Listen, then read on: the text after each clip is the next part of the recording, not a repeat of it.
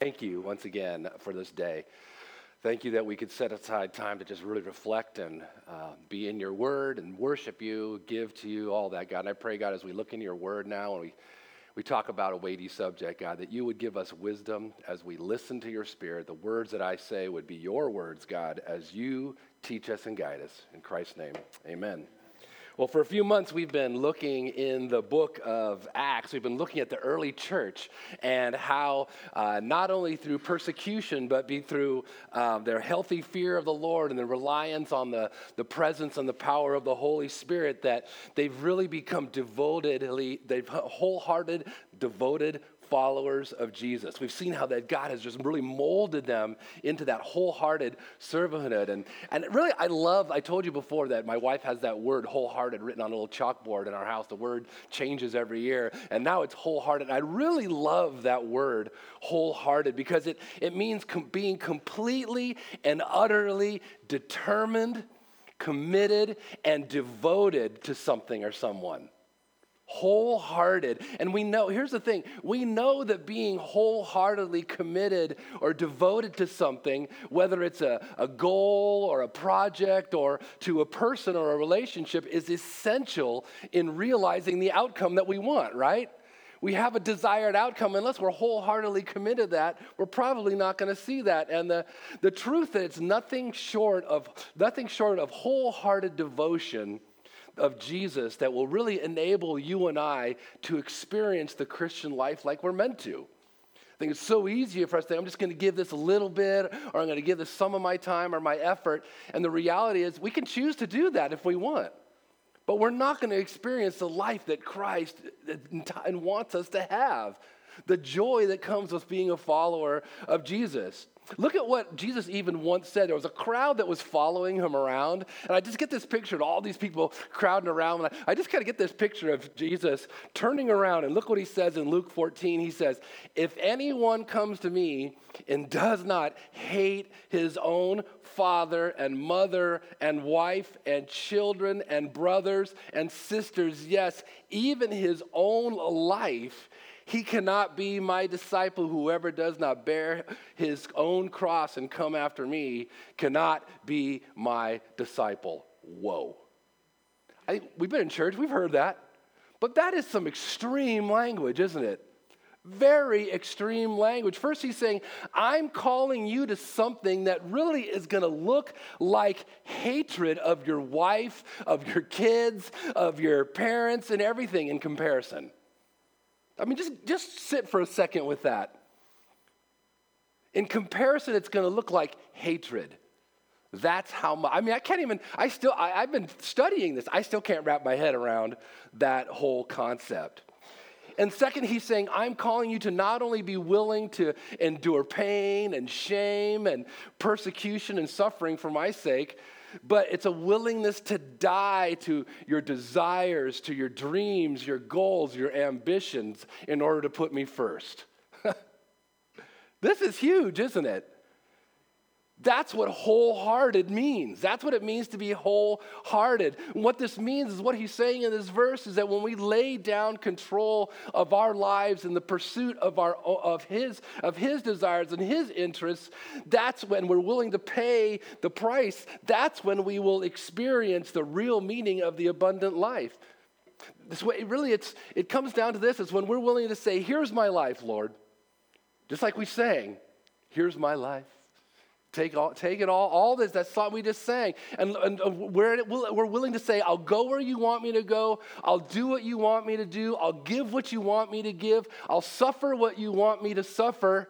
Then you will find true life in this life and the life to come. That's what he is saying. If you want to follow along in your notes, number one on your notes, the first one is, this is what it means to be a follower of Jesus, to claim the title of a Christian. To claim the title of a Christian, to say, I am a Christian, what it requires is a wholehearted giving of ourselves to him and his will and purposes. So conversely, I guess that's probably saying, if you're not going to wholeheartedly give of yourself to my will and your purposes, you better think twice about calling yourself a Christian. That's what I'm getting out of this. You better think twice about claiming that label, a follower of Jesus. You're not willing to say, take it all. It's all yours. The question then is, what does that practically look like? What does it look? It's one thing to say that, but what does that practically look like? Well, in many ways, we've been looking at that already as we've been going through the book of Acts. We've been seeing what that looks like. But this morning, I want to take a brief break from the book of Acts, in order to address an area of our lives that really is crucial for being a wholehearted follower of Jesus. One that really goes to the very core of our willingness to die to ourselves, our willingness to trust God to meet our needs and to let Jesus truly reign and rule in our lives so that we can really ultimately experience the joy that comes from doing all that. This issue that we're going to talk about this morning is really, in my mind, and I think in the Gospels talk about this, and the Bible talks about this, really is a litmus test for discerning whether we are truly, wholeheartedly devoted to Jesus or not. This morning, we're going to talk about money. No, okay. We're going to pass the plates no, I'm kidding. Not at all. Specifically, we're going to talk about how we steward the money or resources that God has given us. The truth is that it really is true that many Christians are confused as to what the Bible actually says concerning biblical principles for how they are to handle their finances. Specifically, and as we're going to look at this morning, specifically about the biblical principles for financial giving. Okay? Now here's what's it. You've heard this before and different things. Jesus talked a lot about money. A lot. He discussed the topic of money more often than he spoke about faith and prayer combined. Okay? 11 of his 40 parables were about money or used money as a way to teach us spiritual truths. Number two on your, so you get this in your head, number two on your notes, so throughout the gospel, Jesus uses money as a tool to reveal our true priorities. Okay? So what does that look like?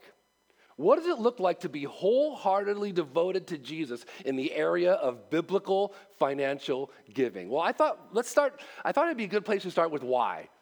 Why? Why should we do that? What does the Bible have to say about why we are to give of our resources, specifically our finances, to the Lord? Well, one reason comes from something Jesus said during the Sermon on the Mount. In Matthew 6, we looked at this about a couple months ago when we were back in Matthew. He said, "Do not lay up for yourselves treasures on earth, where moth and rust destroy and where thieves break in and steal, but lay up for yourselves treasures in heaven, where neither moth nor rust destroys and where thieves do not break in and steal. For where your treasure is, there your heart will be also." So one of the reasons the Bible, number 3 on your notes, one of the reasons the Bible gives for why we are to give is because financial giving is ultimately a heart issue. Okay, it's ultimately a heart issue. In the Bible, the heart, whenever they says, when I sing from my heart, or all the talking about the heart, when the Bible talks about the heart, it's talking about the core of our being, of who we really, really are. Okay? And it's kind of like the seat of our emotions, or where our desires truly dwell. That's what the heart is in the Bible.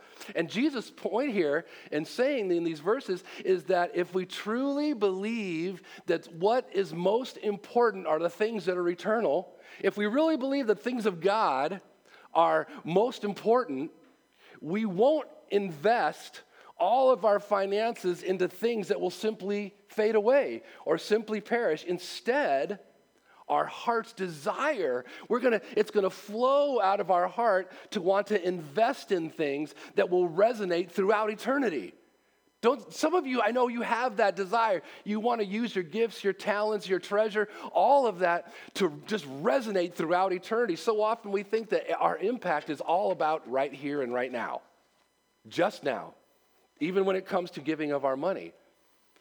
But the reality is the things we do, the way we live our life, the faith that we have can actually resonate throughout eternity. Isn't that an amazing thought? I mean, you could be the most famous person on the earth. You could contribute amazing things, get all these awards on earth, and just be seen as the most amazing person in the world. I mean, I think about this passing, how the world, the entire world, has been impacted by the death of Kobe Bryant. Think about that. The man contributed an amazing, amazing things to our world, didn't he? To sports, and then later on to what he started, the big thing coming out now is a family and all that. Obviously, we saw that Kobe had his flaws as well. But for all the things that Kobe Bryant did, obviously my hope and my prayer is that he had a relationship with Jesus before he died. That he truly desired for God to reign, Jesus to reign and rule in his life. I don't know. Because you know what? Heaven will not have Kobe's jersey hanging. It won't. Heaven doesn't care about Kobe's jersey. Heaven cares about Kobe's soul. So all that effort, what he did was wonderful. And we strive for these things, but that's not going to be remembered. That's not going to echo throughout eternity. Remember Braveheart? What we do on earth echoes in eternity. Well, if it's for God's purposes and His will and things that glorify Him, yes. But nothing else will. It'll just burn up. It'll be absolutely gone. See, here's the thing. Many of us struggle with this whole area, though. We struggle and we have really battle to align ourselves with knowing how to do God's will. And really where this battle so often happens, where it plays itself out, really is in the realm of our finances. We've all heard that what's the number one thing that couples fight over? Finances. But really when it comes to knowing God's will, this is a realm where we battle the most. I've heard this said before, and you've probably heard it before. In reality, if you want to know the truth about what's important to someone, look where? Look at their bank statement. Look at their checkbook. That is going to show you what is important to them. And I got to tell you, this is one of the areas in my life that I felt like has been, believe it or not, the hardest and the most I've agonized over with my own children. Because I know, not that they're doing a bad job anyway, but just as far as just really wanting to, whenever I see their financial situation, for some reason, I kind of, Papa Bear comes, because I know that it's a reflection of what's going on in their heart. What is really happening in their giving of themselves to God. Martin Luther, I love what he said. Martin Luther said, there are 3 conversions necessary. The conversion of the heart, the conversion of the mind, and the conversion of the purse. I love that. Is that up there? No. Are we stuck? Maybe we are. But that's what Martin Luther said. He said, so it's interesting that really even Martin Luther recognized that was a powerful, I might not have put that in there. It's probably my fault, right? Yeah, Phil, off the hook, buddy. Off the hook. You're amazing. Number 4 on your notes. Another reason the Bible gives us for why we are to give is because of our confidence in the goodness of God and the desire to serve His purposes and advance His kingdom. Okay? There's a lot wrapped up in there, I know. Because our confidence in God's goodness and our desire to serve His purposes and advance His kingdom. Remember, and encouraging them to excel in giving towards the work of the gospel. The Apostle Paul says this to the church in Corinth. He says, I say this not as a command, okay? I'm not telling you to give, I'm not commanding you to give, but to prove my earnestness of others that your love also is genuine. Here's what's going to prove your love is genuine. For you know the grace of our Lord Jesus Christ, that though He was rich, Yet for your sake, he became poor so that you, by his poverty, might become rich. I love how Eugene Peterson paraphrases verse 9. Look at what he says. He says, you are familiar with the generosity of our master, Jesus Christ. Rich as he was, he gave it all away for us. In one stroke, he became poor, and we became rich. That's amazing. See, we give because of the goodness of the unmerited and undeserved grace shown to us by Jesus, by everything that he has sacrificed for us. I mean, think about how rich Jesus was. He went from being so rich in ultimate power, ruling the universe, doing all that stuff, whatever that looks like, rich in being loved. Remember, in heaven, he came from having angels basically every day bowing before him. Holy, holy, holy is the Lord. That's what he was. That was his day, okay? Ruling the universe and being worshiped by millions of angels. Okay, he went from that to not only taking on human form, which I couldn't even fathom that, but listen to what was prophesied about him by the prophet Isaiah. Isaiah 53 says this, he was despised and rejected by men. Remember what we just talked about, what he came from? A man of sorrows and acquainted with grief, and as one from whom men hide their faces, he was despised, and we esteemed him not. Surely he has borne our griefs and carried our sorrows, yet we esteemed him stricken, smitten by God, and afflicted. Wow. See the difference? Oh my goodness. Pastor Ray Stedman says this, he went the entire limit. He was obedient unto death, even the death on a cross. Not that, now that is given. Now that is given. That it was that is what Paul is talking about. No reserves, no half measures, no conditions, no holding back, pouring out everything that he had. That is the great pattern of giving. So when we give, how do I give? How should I give? We're going to talk about that in a minute. Stick that in your head. How did Jesus give? How did Jesus give? We could never give how he gave.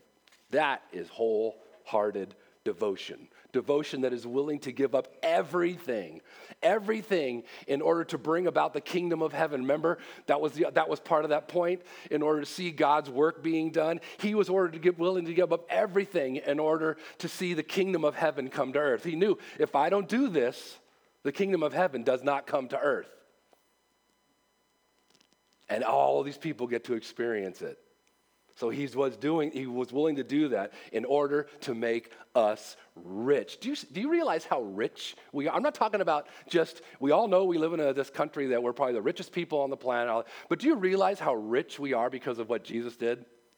How well off we are as followers of Jesus. Romans 5:8 says this, God shows his love for us that while we were still sinners, Christ died for us. While we were his enemies, when we were opposed to him, God says, I'm going to give. I'm going to give to those who are in rebellion against me. I'm going to give to those who hate me. I'm going to give to those who despise my ways. Oh, man, that is incredible. What a great reason to give. A great reason. You know what? Think about this. You can give. A great reason to give is to be, now don't get me wrong here, is to be like God the Father. When we give, we're being like him. We're giving, when we give in the ways we've been talking about here, we get to mirror our Father. That's an exciting thing. So let's look at how now. Let's look at some of the specifics. How, according to the Bible, are we to financially give? Now, I know this is all stuff that so many of you have been in church a long time. So what I would encourage you to do during all this is you're going, oh yeah, okay, I've heard all this, Rob. I've heard the money talk, all that stuff. I just want to encourage you, though. I think oftentimes, even when we approach our Bibles, we go, I've read this before. I've seen this before. I have my opinions. They're set. Or the way I do things are done. Because that's how far along I am as a follower of Jesus. Right? When remember, God's word is active. It's alive. It cuts, it says, between the marrow and the bone. That doesn't mean it doesn't just do it once. It does surgery on us. Constantly does surgery on us. And you and I know that. How many of you have thought a passage? I've known that passage all my life. You read that passage at a certain time, you're going through something, and boom, hits you in a way it never did before. That's what I want to encourage you with this whole idea of finances and stuff, especially those of you that have grown up in the church and think this is the way, we give this way. I'm just want to encourage you to open your mind to what the Spirit might have for you, okay? That's all, okay? So, speaking about giving to the work of the gospel, again, here's what the Apostle Paul wrote to the church in Corinth. He said this, whoever sows sparingly will also reap sparingly. Whoever sows bountifully will also reap bountifully. Each one must give as he has decided in his heart, not reluctantly or under compulsion, for God loves a cheerful giver. Number 5 on your notes. One way the Bible tells us that we are to give financially is cheerfully. Cheerfully, not under compulsion or obligation.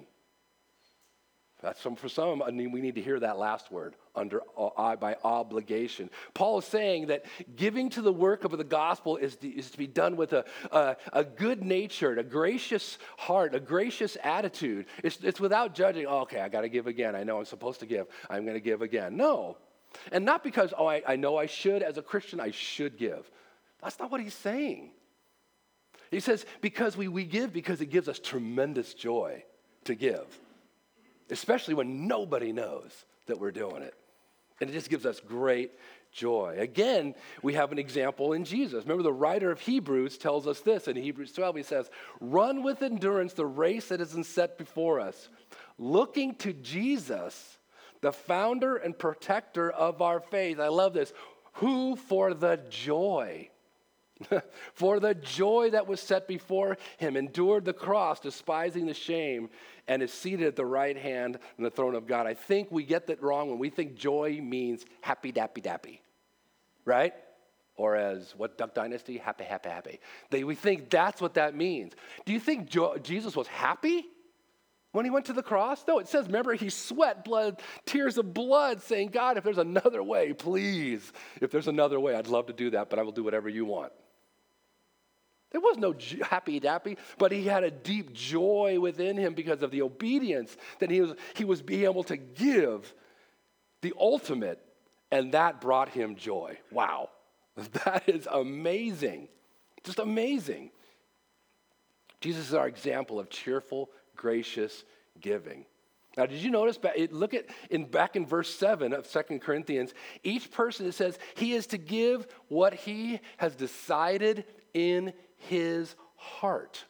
There's that word again, heart. See, once again, we're seeing that biblical financial giving is a matter of the heart. For example, here's just an example. You might say, hey, if you love the Lord, I love the Lord more than anything. I love the Lord more than eating out. I love the Lord more than this hobby of mine. Definitely, no doubt about it yet whatsoever. Yet we spend a lot of money on eating out, and we spend a lot of money on our hobby and don't give as we know we should to the Lord's work. When we're doing that, what we're doing is the way that we spend our money is showing the intent of our heart more than our words are. Does that make sense? Nothing wrong with going out to eat, of course. We DoorDashed last night, my wife and I. The Morrisons are out of town. They said, use our house, use our jacuzzi. We're like, we need to. We got a house full of people. And so we did. We DoorDashed and we had a meal. It was great. And that was fine. There's nothing wrong with that whatsoever. But if that's what we're doing constantly, I'm going to feel like I'm entitled to go to Starbucks every day, or I'm entitled to my $5 something latte every day. But don't ask, but you know what? Giving is really tough. Things are really tight. What is it saying about our heart? So another way the Bible tells us to give, though, is regularly. Number 6 is to give regularly. Listen to what the Apostle Paul again tells the church in Corinth in 1 Corinthians. He says this, now concerning the collection for the saints, as I directed the churches of Galatia, so you also are to do. Here's what I want you to do. On the first day of every week, each of you is to put something aside and store it up, as he may prosper, so that there will be no collection when I come. What we see here is Paul is telling them to set aside something on the first day of every week, which for them was on Sunday. It happened to be on Sunday for them.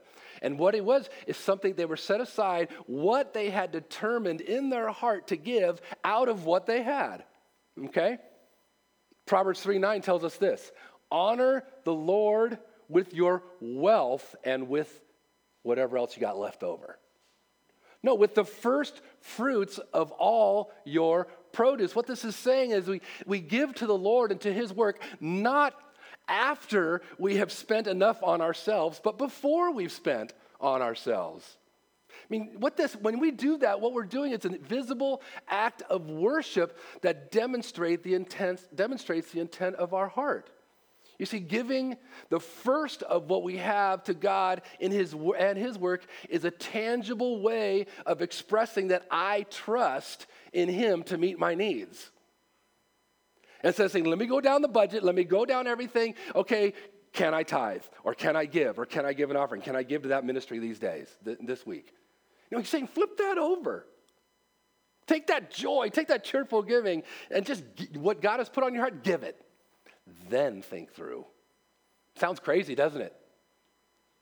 Well, this is God's pattern for how to give. One ministry website I read says this. It says, if we take the first and best for ourselves and leave to God only what is left over, we are at least implying, if not outright declaring, that we are not sure whether the Lord can meet our needs. If we give to the Lord before we give to ourselves, we are put in a position where we must trust God to make up for whatever we have surrendered to him. I love that. That's the mindset. That's the mindset that he is looking at here. You know, the interesting though, that verse that we talked about just a minute ago, where honor the Lord with your wealth, with your first fruits. Many of you, I didn't realize this, but just four little verses above that is the writer of the Proverbs famously writes, trust in the Lord with all your heart. Isn't that amazing? That's a trust in the Lord with all your heart. Don't lean on your own understanding. In all your ways acknowledge him, and he will make straight your paths. It's in the same vein. He's talking in the exact same vein here. The truth, number 7 on your notes, the truth is that giving is ultimately an expression of our trust in God. Remember how we talked about, way back when we talked about Sabbath? Remember, taking a day of Sabbath was all about trusting that God would take care of what we don't think can get taken care of. It's trust issue of how we can trust him. And one way we're told to practically give, I'll give you some practical one here. In Galatians chapter 6, it says, let the one who is taught the word share all good things with the one who teaches. Okay? And then 1 Timothy on top of that says, let the elders who rule well be considered worthy of double honor, especially those who labor in preaching and teaching. For the scripture says, you shall not muzzle an ox when it treads out grain, and the laborer deserves his hire. Now, this isn't saying that you need to give exclusively and only to the local church. That's not what it's saying here. Not at all. But what this means is that we need to consider giving first to the local church. I love what J.D. Greear, our men, you know who J.D. Greear is. In our Bible study, he was our teacher for a while. He says, the local church is God's plan A. It's the vehicle through which we care for the poor, feed the hungry, equip people to minister in the community, and send people out to the nations. When we give to the local church, we give to the mission of God. Okay? And we can go off on a long thing about, well, I don't know, I got these other things. I'd rather not give my church. Oh, I listen online to this guy. I'd rather give more online to this guy. And once again, remember, it's what God is saying in your heart to give. Number 8, another way the Bible tells us we are to give is generously and sacrificially. Generously and sacrificially. Again, in speaking about giving generously, Apostle Paul says this in 2 Corinthians, "For you know the grace of our Lord Jesus Christ, that though he was rich, yet for our sake became poor, so that your poverty might be rich." See, what we already have, we've already talked about. We've seen Jesus provides us with the template for generous and sacrificially giving. He gave, he became poor. He became poor in order to give so much for our sake. The truth is that giving is really actually rooted in God's character. It's who God is. For God so loved the world that he gave. He gave. Not everybody health, wealth, and prosperity. He gave sacrificially and generously of his own son. It hurt to give. It was painful to give, but it was joyous at the same time to give. And here's a really cool thing. Wasn't sure I wanted to put this in here, but I thought it was kind of fun, though, in my study this week. The cool thing is that since we're created in God's image, the desire to give generously and sacrificially is really rooted in our very being. It really is. It's rooted in our very being. So it makes sense that when you give, it makes you feel happy. Did you know that it's scientifically proven that giving makes you happy? Studies reveal that people's sense of happiness is greater when they spend relatively more on others than on themselves. And this is a secular view, okay? Put the spiritual realm on top of that. Oh, it changes everything. Many studies have shown that generous people tend to be healthier people.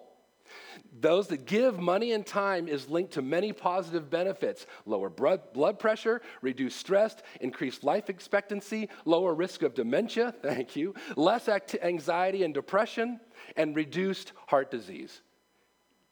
Maybe, just maybe, the Apostle Paul was onto something in Acts when he said, "It is more blessed to give than receive." I think he was talking a lot about more than this to what I'm talking about here. But think about how practical it is, too. It's the way we were designed. So here's the question. Here's the question here. What should cheerful, regular, generous, and sacrificial giving practically look like in the life of a follower of Jesus? What should it look like? Okay? Are we expected to give up everything and live like paupers, or say, wait, he gave up everything, he became poor? Am I supposed to become poor? Am I supposed to become a pauper? Am I supposed to sell everything and live on the streets? Of course not. That's not what he's saying at all. But God does ask us to give in such a way that it costs us something. If you get anything out of this, that God is asking us to give in a way that costs us something. A little story. Dr. Roy Laren tells in his book about a Christian businessman who had gone out to Korea to go for a visit in Korea. And he was traveling around, he had a guide with him, and he noticed one day that there was a field beside the road, and in this field he saw a boy that was probably about 18 or 19 years old, and he was pulling this plow to plow the field. And holding the handles of this plow was an older man, evidently his father. So this guy, he took a picture of this and said to his guide, that is a strange thing. What is going on out there? I suppose that these guys must be so poor that they have to pull and push the plow themselves. And the guide says, yes, they are poor. And you know what? I actually know the story behind this. A number of months ago, when the church to which these people attend, they were building a new building, and all the members were asked to contribute something to this building fund. Well, the father and the boy wanted to give. They so desperately wanted to give to this building fund, but they felt that they had nothing. We don't have anything. We have nothing to give, until it dawned upon them. We can give our only ox. We can give our ox. So they killed the ox, cut it up, sold the meat in the market, and gave all the proceeds to the building fund of the church. Can you imagine? That just sounds crazy, huh? This spring, he told him, this spring they had to pull the plow themselves. The businessman said, that must have been the most remarkable sacrifice. That had to be an incredible sacrifice for them. And the guide said, they didn't think so. They didn't think it was that way. They thought that they were rather fortunate to have an ox to give. So this man, I guess, comes back to his pastor in this country. He took the picture to him and tells him the story about, said to his pastor, Pastor, I want to double my giving to this church this year. I've never given anything that cost me something. And I love this line. I want to do some plow work for the Lord Jesus. I want to do some plow work for the Lord Jesus. So what does that look like in our lives? What does doing plow work practically look like for you and for me? Well, obviously, no one can tell you. No one can tell you how much and where and how you should give. That's not my role. Remember, our giving is a matter of the what? Heart. It's a matter of the heart. I love how Eugene Peterson once again paraphrases verse 7 in chapter 9 of Corinthians. He says, I want each of you to take plenty of time to think it over and make up your own mind what you will give. That will protect you against sob stories and arm twisting. God loves it when the giver delights in giving. I love that. Obviously, here's the thing I get out of this, we're not going to be able to discern properly what we should be giving or if our heart is not in tune with Jesus, right? You could go all the way here. It says, Rob told me what I should do. We hired sermon. What should I give? My heart is telling me I should give this. Well, if our heart isn't in tune with Jesus, how can we possibly know? How can we possibly know? So if you truly want to give, and you want to give in the way that is biblical, the first step is to make your relationship with Jesus a priority. That's the best way to learn how to give. Make your relationship with Jesus a priority. Now, if you're looking for some sort of helpful guide to give you, that we do have something. Many Christians use the basic pattern for giving that's found in the Old Testament, which was the tithe. Okay, tithe means a 10th part. Okay, a 10th part. Tithing was really a very, very important aspect of the Mosaic law. Here's the thing, though. What many people will do is they will say, wait a second. Their argument will be that since we're no longer under the Mosaic law, but we are under grace. Wait, we're not under that, right? We're under grace. Tithing must no longer be important, right? We don't have to tithe anymore. Yet here's what I would argue against that. And it comes back once again to something we preached about a while back. It's like keeping the Sabbath.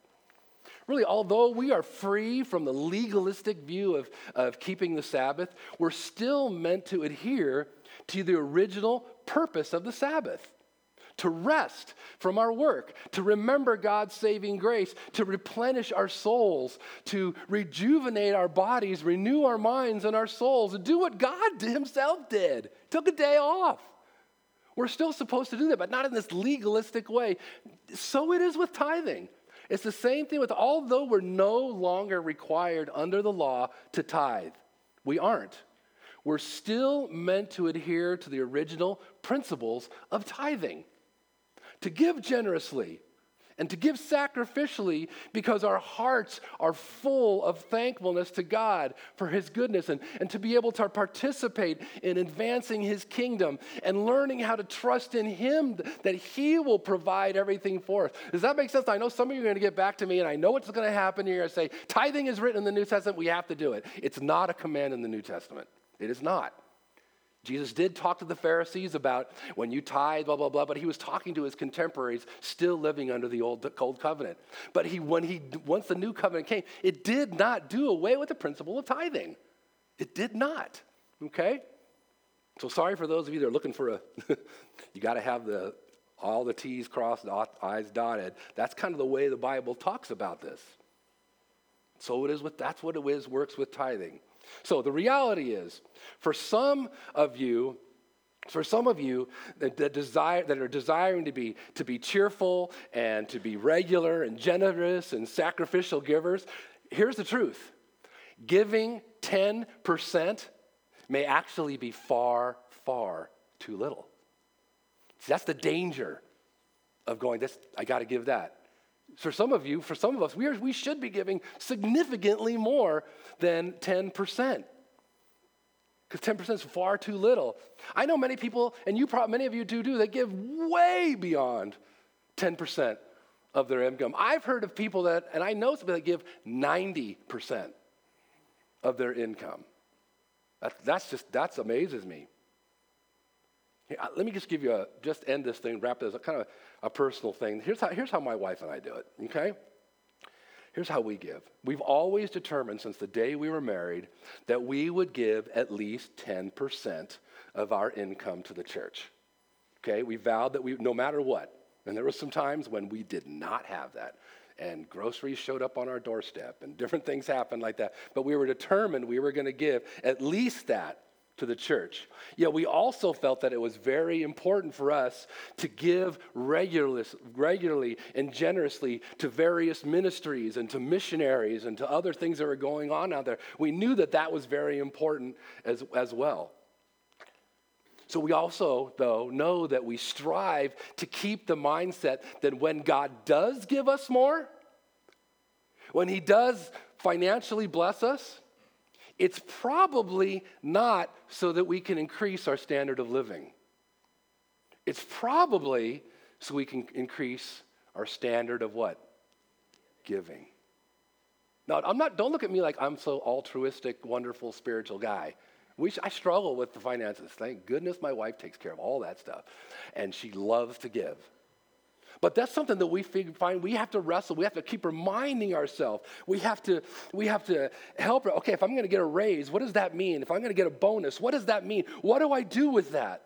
How do I think about that? Okay, because if you're anything like me, my instant thing goes, I've always wanted to, right? And there's nothing wrong with that necessarily. But are we checking our heart? Are we checking where our heart is? Is that what we feel like that's okay to do? Because Jesus might be telling us, go do that. Give that away. I'll bless either one. Go for it. However, here's the thing. However God helps you, however the Lord and wherever the Lord and whatever the Lord lays on your heart to give, the point is that our giving is to be motivated by a heart that is just overflowing with gratitude for all that God has done for us in Christ. That's where it needs to come from. And for the furthering of his work in people's lives throughout the world as we give cheerfully, as we give regularly and generously and sacrificially. That's where it comes from. All right. Your heads have there's got to be some stuff. You can even email me later if you don't feel good about it, telling me, but I want to do a couple questions here. I want to throw out a couple questions for you guys. First, here's the first one, and I have to kind of add to this after I say it. The first question is this. Did I give you the first? Okay. How have you personally experienced the joy of cheerful, regular, generous, and sacrificial giving? Now, I know this is a tricky question because the Bible says don't let your left hand know what your right hand is doing, not about tooting your own horn. But here's what I think is important for us to do. I think it's important as a body for us to hear from some of us that have had the opportunity to give in a way and what we experienced out of that.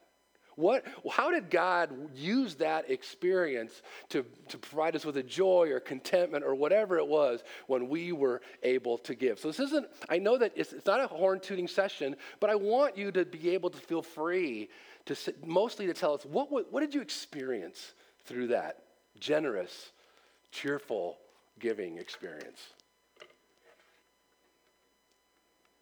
Nice tax write-off. No. That's awesome, yeah. Woo, how cheerful, yeah. That's awesome. But no.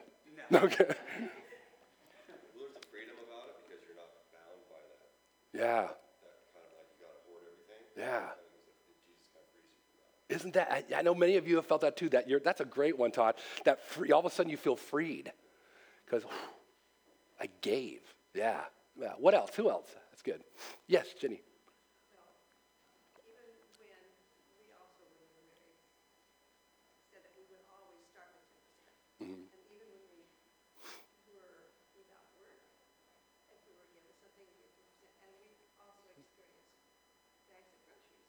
Yeah. Yeah.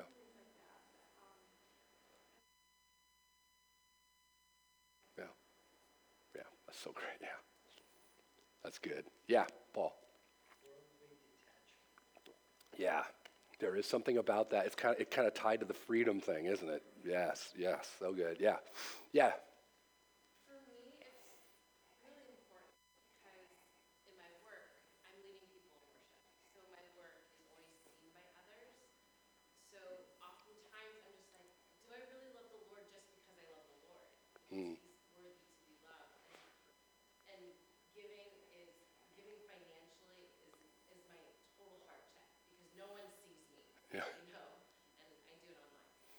No one sees Yeah. it because Yeah. I'm normally like doing the music while the bags are being passed. Yeah. So it's actually a really sweet time of worship to the Lord. And there Yeah. was 1 month when I was like, Lord, we're not going to make it if I do portion my 10%. And he made a gift card come from Yeah. the mail. Yeah. And I Yeah. was just like, whoa. Yeah. Yeah. Yeah. That's that's awesome. Yeah, Birma. Well, even like the time side of giving, and using your, Mm-hmm. your time and energy. Yep. For us, it made us feel the joy from it came from feeling more connected to our community, to where our time was Yeah. going, and Yep. it just brought the Yeah. family closer Yeah. together. Yep. The church family. That's so good. Yeah, because we're just talking about money, but there also is the resources, the time. I mean, where we live, time is what? Money. So yeah, it's all wrapped. Any more on that one? That just what you've experienced in that before? Yes. Yes. Yep. I mean, I could probably turn that question around and say, how many of you can share with me the opportunity when someone gave to you or was generous to you and what you experienced out of that? I can say that one, like, I can spend a half hour going on that one, on how that's just like, it's humbling, it's incredible, isn't it? All right, next question. I didn't include this in the sermon, but I wanted you to know it, kind of get your thoughts on it. Does the statistic that Christians in America, because this is true, give on average 2% of their income surprise you?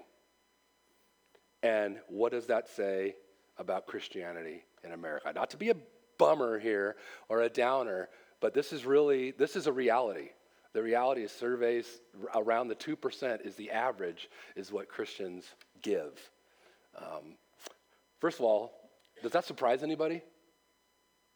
Some of you, yeah? Yeah, some of you, yeah. Yeah. What does it say, though? What does it say about Christianity? What does it say about faith in Jesus in America?